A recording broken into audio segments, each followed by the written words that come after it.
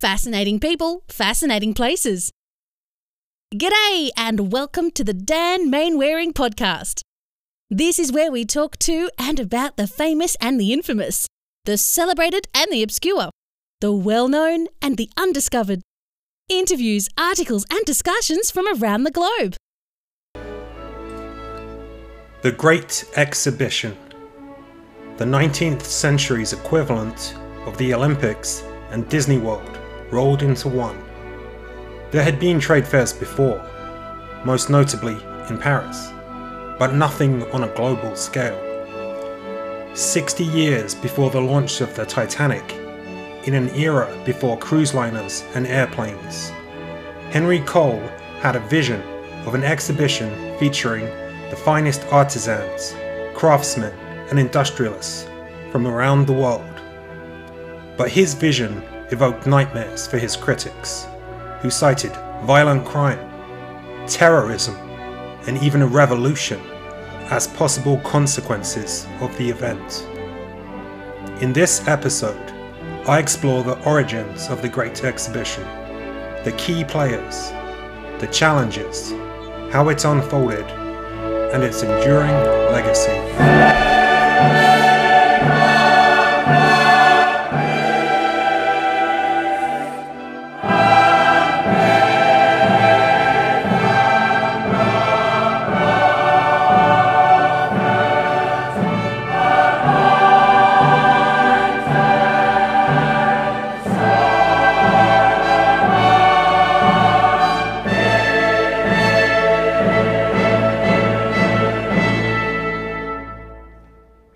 South Africa, January 1851.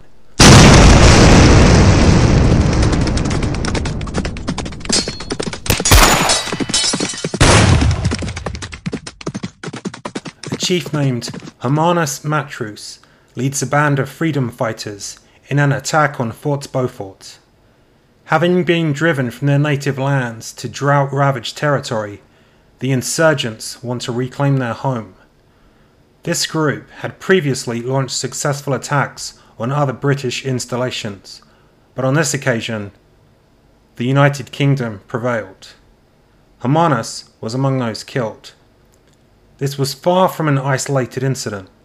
With the British Empire encompassing a third of the globe, violent conflict was commonplace.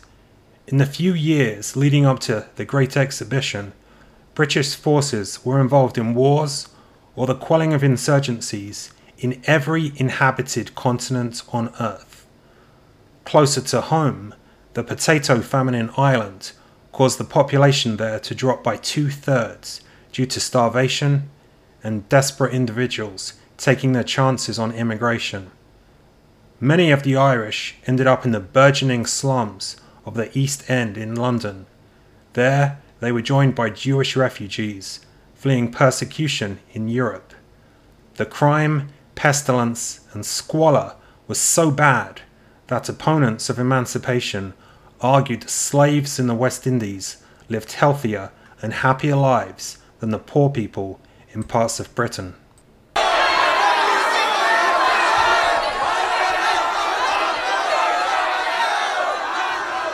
A general strike and frequent protests led by the reform-minded Chartist movement served as reminders that the government was sitting on a tinderbox. Despite this backdrop, Queen Victoria's husband Albert sent a letter to a German cousin boasting about the peaceful climate in Britain and claiming there was no fear of an assassination. He may have felt Britain was relatively stable when compared with Europe. Just 3 years earlier, the monarchy in France had fallen in revolution for a second time. Civil conflicts and revolutions engulfed Hungary, Prussia, Spain, and Italy, while the King of Denmark was forced to cede some power in a popular revolt. Nonetheless, the letter was disingenuous at best. His wife had survived at least 6 assassination attempts in the previous 10 years, and all of the problems that fomented rebellion in Europe, poverty, religious discrimination, and controversial manifests by men such as Karl Marx were also present in Britain. Against this backdrop, few eyebrows were raised when British politician Colonel Sibthorpe declared that the Great Exhibition would end in crime and disorder. The Queen's own uncle, Ernest Augustus of Hanover, went a step further. He suggested that if the absurd folly was to proceed, government ministers should insist on the Queen seeking sanctuary on the Isle of Wight. As he put it, anything could happen when the discontented mobs assemble in London.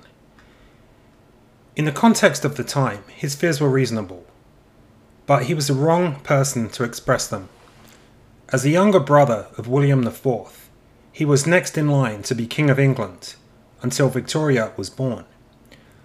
A conspiracy discovered in 1836 that sought to place him upon the throne in place of Victoria was something he denied all knowledge of. But the controversy cemented his unpopularity in Britain, especially within Buckingham Palace. His criticism of the Great Exhibition served to stiffen the Queen's resolve. She was determined to see her husband's pet project come to fruition. Despite being first cousins, the union of Victoria and Albert was not a marriage of equals. She was the heir to the world's largest empire. Albert was an obscure royal from a tiny, seemingly backward duchy in Saxony. In modern terms, it would be like the President of the United States marrying a politician from Moldova. His German nationality didn't help him win any friends in London. Out of desperation for a non-Catholic monarch, the British government had invited the House of Hanover to assume the royal crown a century before. Generations later, the German state of Prussia was a growing and powerful force in Europe, and it was driving notions of a future German superstate. William IV had done his best to distance himself from his German origins, and Victoria was very much viewed as being British. The idea of another German on the throne was not popular. Despite the precedent set by William of Orange, Albert was not granted the title of king. In his own words, he was just a husband. He struggled to find a meaningful role in society, but his fortunes changed in 1846 when he became acquainted with Henry Cole. Both men were involved in what became known as the Society for Encouragement of Arts, Manufacturers and Commerce. Cole, a native of Bath from a military family, had spent years working as a clerk while privately enjoying the finer things in life: music, theatre, and art. He wrote children's books under a pseudonym and even invented an award-winning teapot. Unlike Albert, he had his finger on the pulse of popular culture. He changed the holidays forever when he released the first commercial Christmas card. But he had bigger plans. Through his role in the society, he helped organise trade fairs around the UK. During a visit to a similar event in France, he decided to up the ante and organised the first World's Fair. The logistical obstacles were enormous: transportation, finding a suitable venue, and of course, the political and societal dangers attached to any such event. But in Albert, he found a patron seeking a project of his own. Albert agreed to become the face of the enterprise, and his wife, Queen Victoria, quickly gave her consent. The first task was to identify a venue for the event.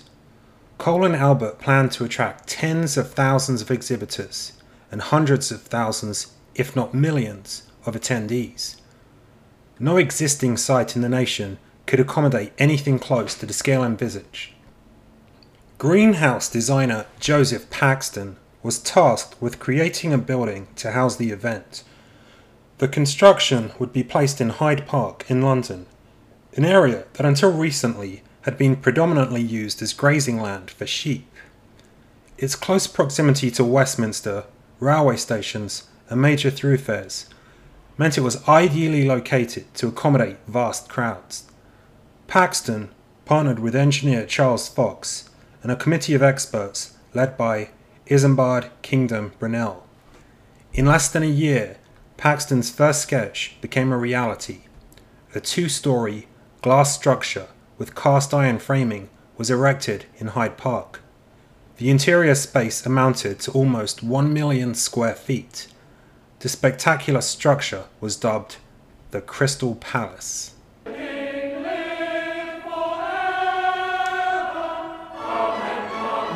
Coming up, an elephant is on the move in Essex, and the Russian exhibition is put on ice.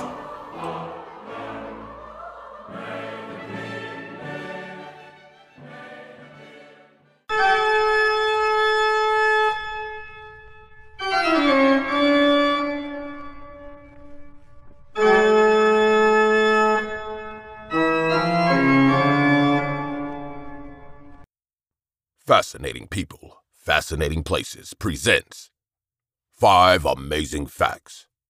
Brought to you by Daniel Mainwaring, author of When Babel Floods and The Treacherous Exhibit.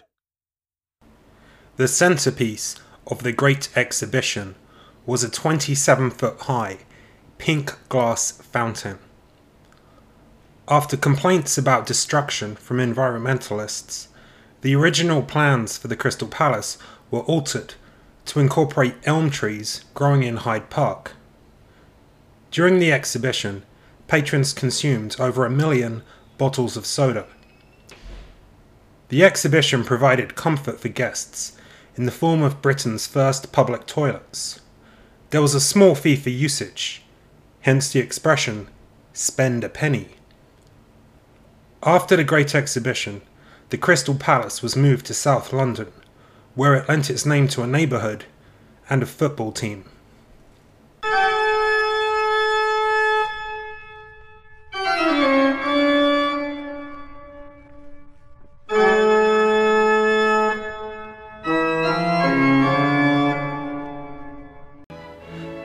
It had taken 5,000 labourers 9 months to bring the shared vision of Prince Albert, Henry Cole and Joseph Paxton to life. But the arch critic Sibthorpe was unimpressed. Praying for lightning to hit the event, he said, "There has never been a greater humbug, a greater fraud, a greater injustice than this proposed exhibition." Regardless of his concerns, the Great Exhibition was ready to open to the public.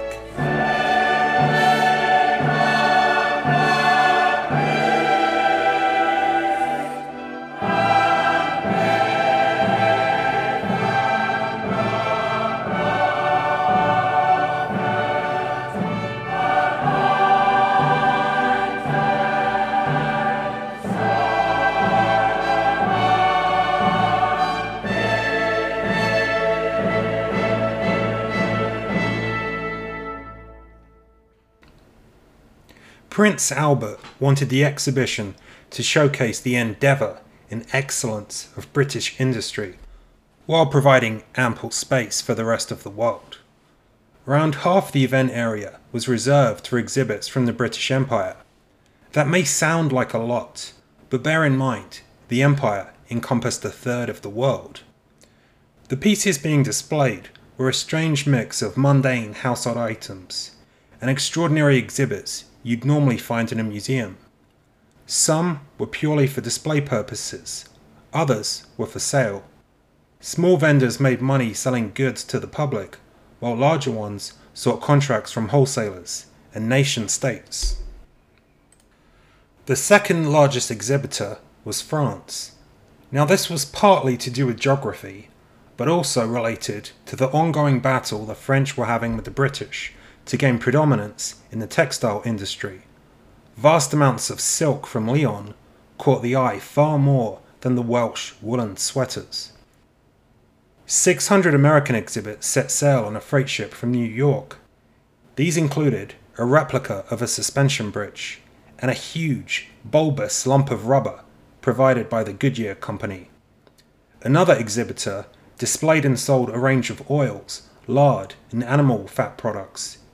In what must rank as the worst sales pitch of 1851, his tubs of North American bear grease were labelled as virtually useless but have some value in workshops. Chile, another nation from the Americas, provided a much simpler a more eye-catching object, a huge chunk of gold. Rugs, tapestries, and even bird cages came from Persia, Turkey, and Scandinavia. Some nations ran into logistical difficulties in preparing for the event. On opening day, the Russian zone sat empty. Its cargo, a 15-foot-high malachite vase, Cossack uniforms, and a display of fox furs, was stuck on a cargo ship trapped in ice on the Baltic Sea. Technology was front and centre at the Great Exhibition. English physicist Frederick Bakewell held a demonstration of the world's first fax machine. The device, containing tinfoil and varnish, formed the basis of all fax machines up until the 1960s. Meanwhile, the Applegraph vertical printing machine could produce 10,000 sheets an hour, more than twice the volume of all prior machines. Various primitive photography devices were also popular with the crowds. Alongside mundane items like shoes and tablecloths were remarkable exhibits like the diamonds. The Koh-i-Noor, or Mountain of Light, was a diamond that belonged to the Queen. It was at the time the largest known diamond in the world. But the crowds were unimpressed. It was rough, it was ugly. It was later recut before becoming part of the crown jewels. Much more impressive was the Darya-e-Noor, a rare pink diamond from Persia. But the jewels weren't the only visually stimulating items on display. Early on, it was decided to include an elephant in the Indian exhibition area. It was to be decked out in lavish gold and red robes. However, locating and transporting a stuffed elephant from India proved impossible. In stepped a taxidermist from Saffron Walden in Essex. He had an African elephant in his collection. The creature was transported on the back of 4 carts the 30 miles to London over the course of several days. It provided an amusing roadside attraction for locals, and a huge annoyance to the carriagemen caught in traffic on the old A1. Less eye-catching, but equally popular, was a display of locks and safes. As the notorious Bloody Code had been relaxed, crime was rampant in London. Theft was of particular concern. Suffice to say, Londoners loved their locks, and the British company Chubbs was the world leader in security. They had a huge array of devices on display at the Great Exhibition, but they faced competition from the New World. A salesman by the name of Alfred, representing the Day and Newell Company, had a display of his own. The level of interest skyrocketed when he performed a cleverly thought-out stunt. Foreign and local journalists received a formal invite to meet him at a vault in Westminster. They arrived to see Alfred Hobbs crack the famous Chubbs lock. Needless to say, interest in the American lock skyrocketed, while Chubbs' company went into a rapid decline. With the exhibits in place, the Great Exhibition opened on the 1st of May 1851. At 11 a.m, Charles Spencer departed from the grounds in a hot air balloon to signal the opening of the event. Initially, it was only open to the gentleman class, with 25,000 season ticket holders paying the equivalent of $500 in today's terms to attend. At midday, the monarch, Queen Victoria, arrived, as a choir of 1,000 people sung the national anthem to the accompaniment of a band and several pipe organs. The Archbishop of Canterbury offered a blessing, before a report from the Royal Commission was read by Prince Albert. The Queen later referred to it as a day to live forever. The event had formally begun.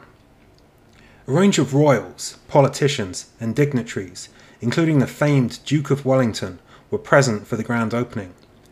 Despite extensive preparations, there was an amusing case of mistaken identity when the Queen was introduced to an emissary from Peking. It turned out the confused gentleman was the captain of a junk ship who'd been riding on the Thames. Outside the event, 500,000 people gathered, waving flags and cheering the arrival of the esteemed guests. These patrons refreshed themselves with beverages provided by the fledgling Schweppes Company. After an initial period of exclusivity, The Great Exhibition was open to the masses, with entrance prices slashed to 5 shillings, which is about $5 in today's terms. The Times of London disapproved of the changing demographics, noting that the aristocratic element had retired and been replaced by a mob. Cruel satirists produced cartoons comparing the event to a zoo, as wealthy patrons curiously observed the working-class chimney sweeps, maids and lamplighters who tended to wear their occupational clothes to the event. In the following months, a variety of Victorian-era celebrities made their way to the event. Some, like Tennyson, were mightily impressed. Others, like Charles Dickens, less so. The likes of American gunmaker Samuel Colt rubbed shoulders with champions of the proletariat like Karl Marx. It was an occasion for men and women of every class. Despite fears expressed by Sibthorpe and the press, the Queen mingled freely without fear of harassment. She even donated a royal cradle as an exhibit and bought some of the items on display. As many as 100,000 people passed through the Crystal Palace every day for 5 months. Despite the vastness of the crowds, the feared crime never materialized. Just 7 arrests occurred, most of them for pickpocketing. The presence of the fledgling Metropolitan Police Force and the grandeur of the occasion worked in tandem to keep criminals at bay. However, London as a whole was still a dangerous city. Many of the people travelling for the exhibition ran into problems before or after visiting the Crystal Palace. One such person, a young woman from Derbyshire, later recounted her experiences to the writer and researcher Henry Mayhew. She travelled by train from Derbyshire and made plans to stay with her aunt for a few days while taking in the exhibit. Her plans were cut short when she found herself lost in the crowded, smog-covered streets of the East End. An elderly woman offered her a room for the night and promised to deliver her to her aunt the following day. The promise was never kept, and she found herself forced into service as a so-called working girl in a London brothel. Her sense of shame and fear of rejection prevented the unfortunate woman from ever returning home. Coming up, the Great Exhibition reaches its conclusion, and I reflect on its lasting legacy.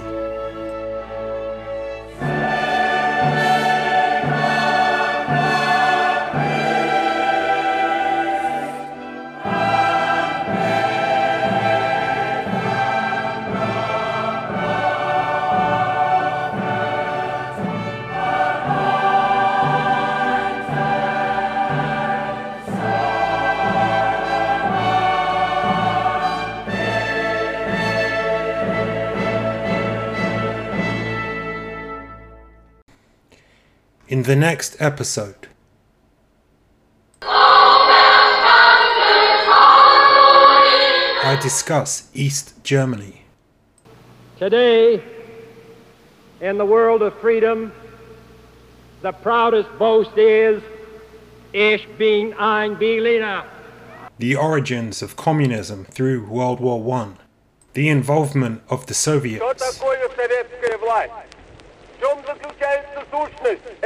The rise of the German Democratic Republic. Mr. Gorbachev, tear down this wall. And its spectacular decline.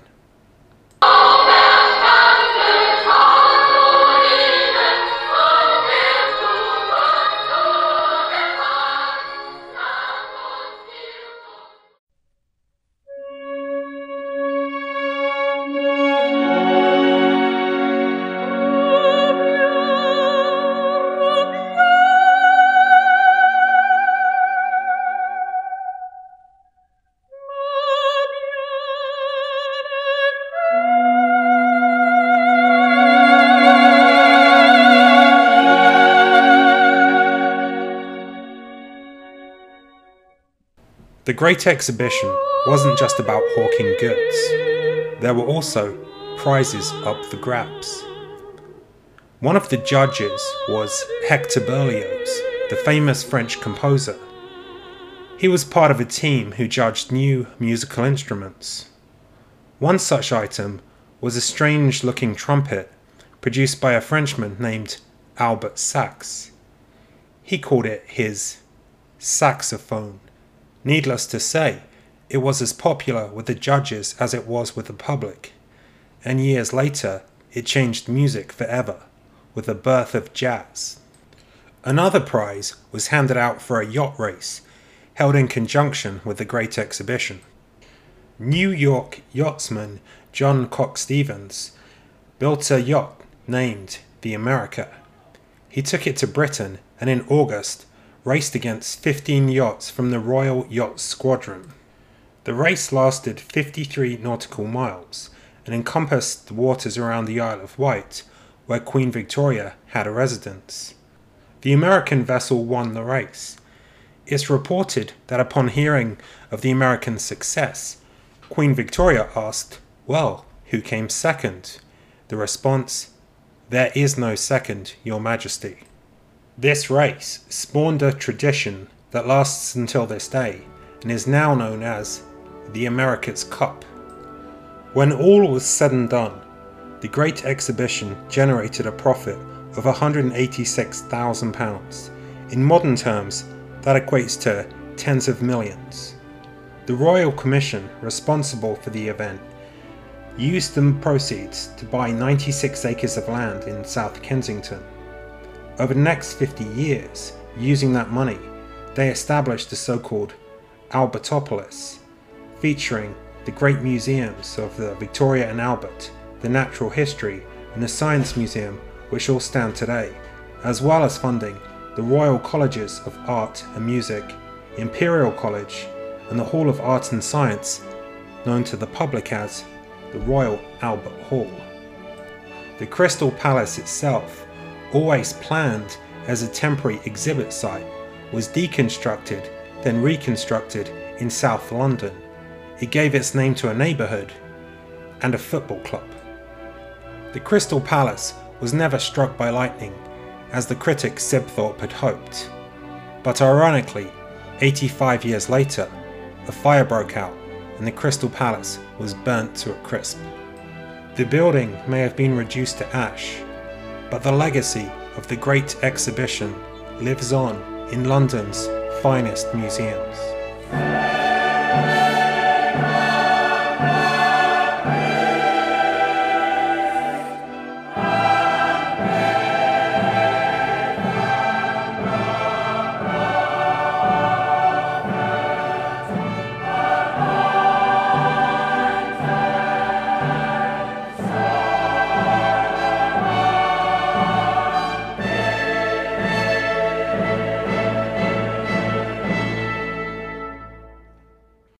Well, stone the flaming crows. It's time for Dan to do the Harry.